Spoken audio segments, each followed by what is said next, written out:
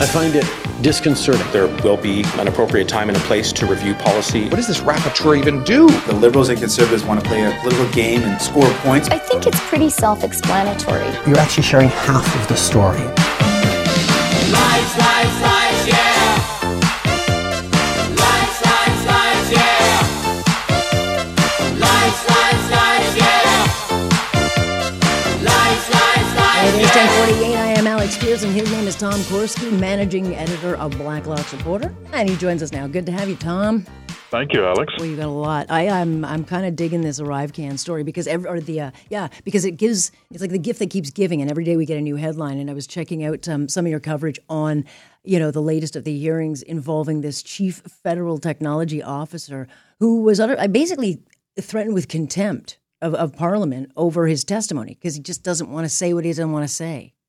Technology Officer Mendoni was threatened with contempt by more than one MP because he, as one MP put it, could not give a straight answer to a direct question. And the question is, who awarded some of these very, frankly, lucrative contracts on Arrivecan? In the case of one general contractor, a two-person company that subcontracted all the work, they work out of their house, and their commission appeared to run to the millions. $8.9 million contract at a commission up to 30%. MPs said, who? We want names. They want to know, Alex, who awarded this contract because they want to ask that person of all the companies and all the land, why did you just happen to pick those two guys? To which technology officer Don said, well, I don't know. Unfortunately for him, another deputy minister of health said it was him. They've asked this question 17 times, Alex, and they can't get a straight answer. This is illustrative of what you have discussed many times, $500 billion that was borrowed and spent by cabinet and went out the door.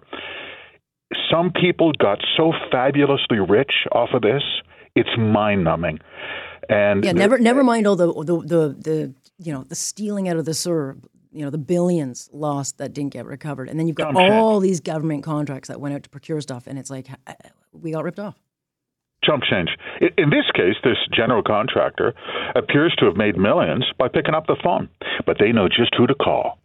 And somebody took that call, and now it's like, who's got the button? When you have a Commons Government Operations Committee now threatening public managers with contempt, by the way, people say, well, what does that mean? Parliament can jail witnesses who do not answer questions. It's happened rarely. It hasn't happened in 100 years, but it has happened. MPs are fed up with this. Well, as they should be. But it is being investigated by the police. The Prime Minister has noted it's being investigated. So eventually, Tom, we will find out who signed the contract, I think. Eventually. I think. I agree. Maybe. Yeah. All right. Cabinet, in their ministerial mandate letter to sports, including minor leagues in Canada, must cut their greenhouse gas emissions. And I read this. I'm like, really? Really? I know. Really? Like Joey's Mini League, sponsored by Dunkin' Donuts, whatever, is now like a climate, threat? I know. And they also want professional athletes to act as climate change spokespeople. This is the thing, Alex. When I go to a football game, I don't want to hear about climate change. And in fact, that's why I go to the football game. It's called entertainment. There's too much politics in the world. Whoever wrote this ministerial mandate letter, the Prime Minister signed it. I don't think he wrote it. He must have thought it was a good idea. This is so fraught. Can you imagine? Yes, I can. After the last 8 years, I can imagine anything. You're right. Minor hockey, junior hockey, the NHL, that this is going to be co-opted into some sort of climate change indoctrination session. And somehow you can't even play hockey anymore without worrying about butterflies vanishing in the Amazon. It's funny, the tide went out on this, all of this, in my opinion, when they lifted the carbon tax on home heating oil kidding. in Atlantic Canada.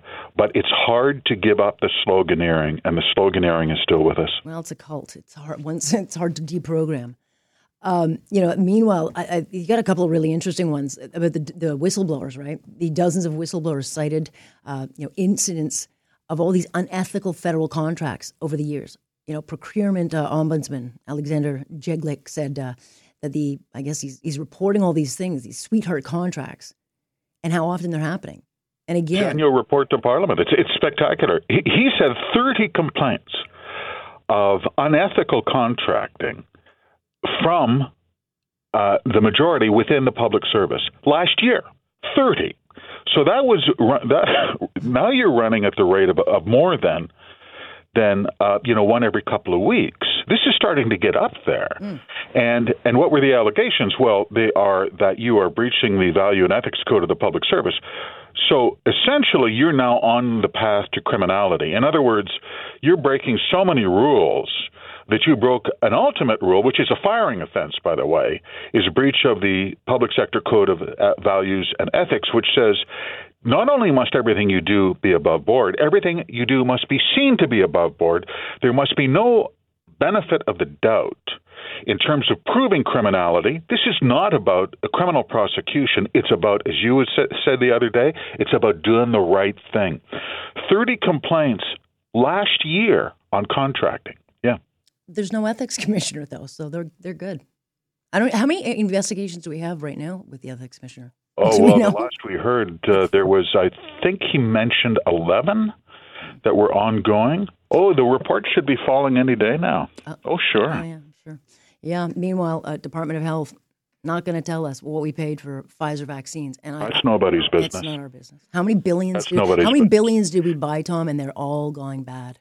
Just sitting $8 billion. And not only that, they contracted for deliveries through to 2024. No kidding. You would have loved to have been a Pfizer. Well, you've gotten your 95th shot, right?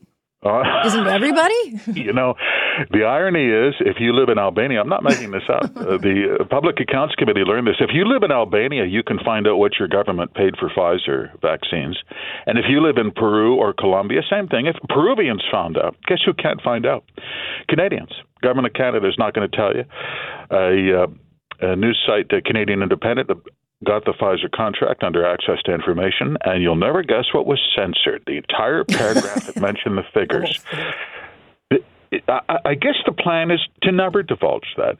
Of course, the implication is that they were heavily overcharged. There was talk of $30 a dose. Yeah. You're making a handsome profit at $18.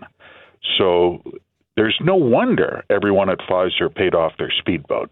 No question about it. And didn't send it to the countries that needed it. All in all, a wonderful chapter. We'll have an inquiry. Oh, no, we've already said that. We're not having that either. Yeah, sorry. No inquiry. No.